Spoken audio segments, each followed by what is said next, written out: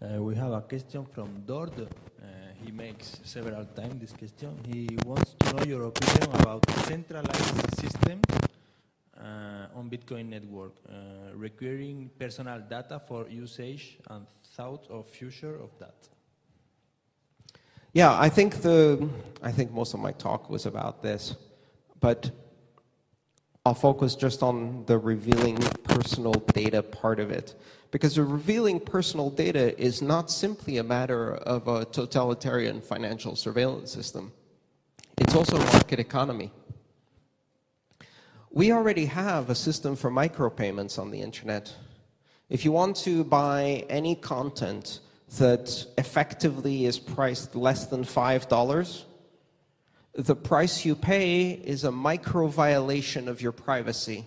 That is the micropayment system we have on the internet. You give your data to be consumed, analyzed, statistically correlated, so that the messaging you receive is narrower and narrower and narrower, more and more conforming to the image of what Facebook thinks you want to hear, to what Amazon thinks you want to buy, etc. We pay micropayments through micro-violations of privacy. Our private data is the price of entry into the microeconomy.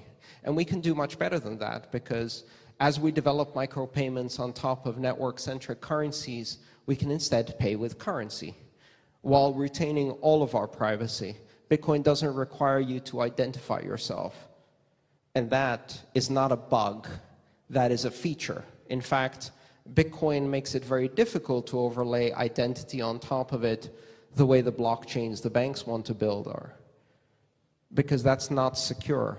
When you concentrate personally identifiable information, you get hacked.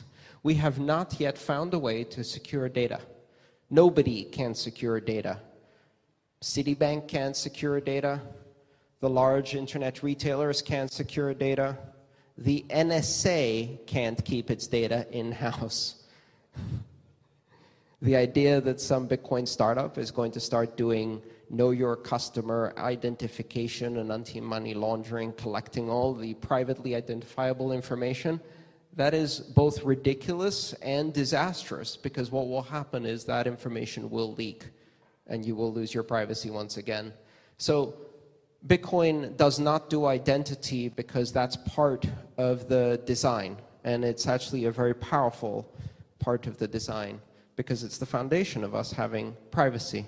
Anonymity is just another word for a human right.